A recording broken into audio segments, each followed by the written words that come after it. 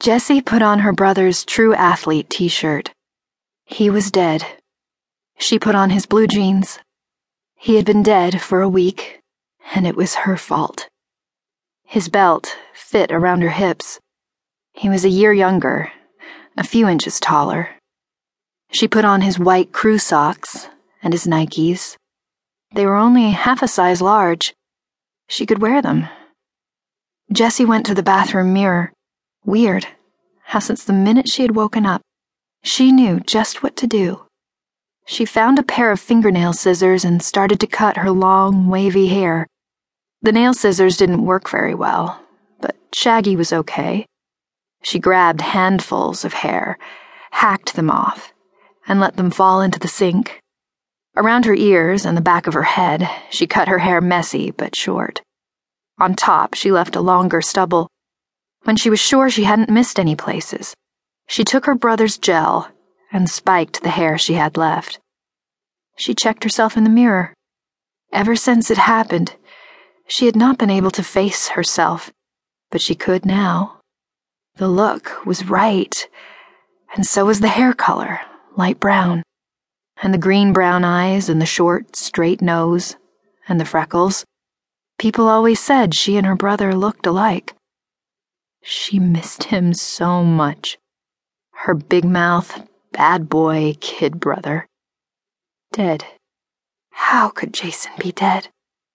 She did not put on any makeup or earrings or perfume. She had not worn any of that stuff since the day he died. Not to school. Not anywhere. Not even to the funeral.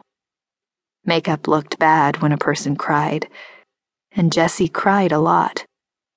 Not like Mom. She had not seen her mother cry at all. Not a single tear. But Mom would not look at her, and Mom would not eat.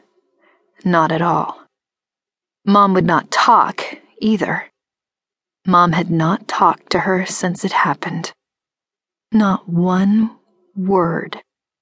Jessie scraped hair out of the sink with her hands and buried it deep in the bathroom trash.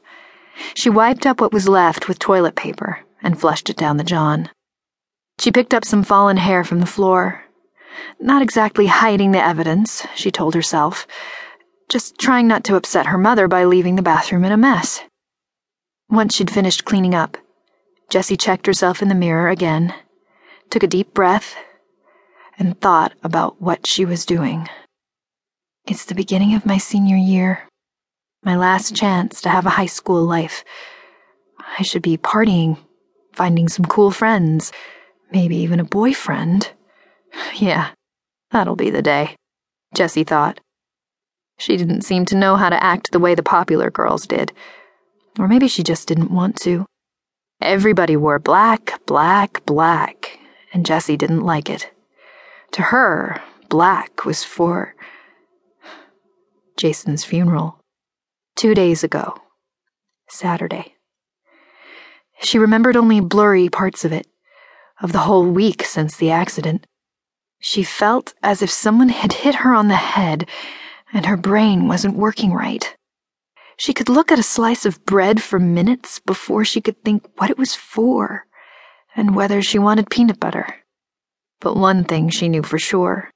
Since Jason died, everything had changed. Forget senior year. Jessie breathed out a long sigh, got moving, went back to her room and pulled her cell phone and her wallet out of her purse. Her driver's license occupied a plastic pocket on the outside of the wallet, and the picture of herself caught her eye. She studied it for a moment.